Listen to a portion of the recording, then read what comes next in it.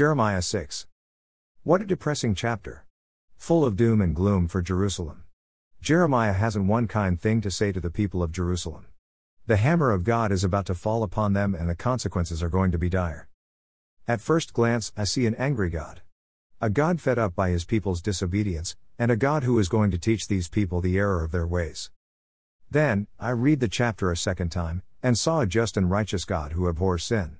God had given the people of Jerusalem a fair warning of the price of their disobedience.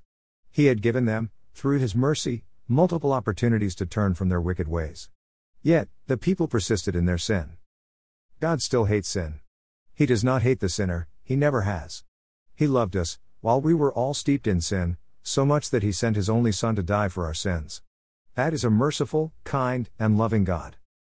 Then, as now, sin carries a terrible price. In the Old Testament, a city may have been destroyed, but in short time it was rebuilt.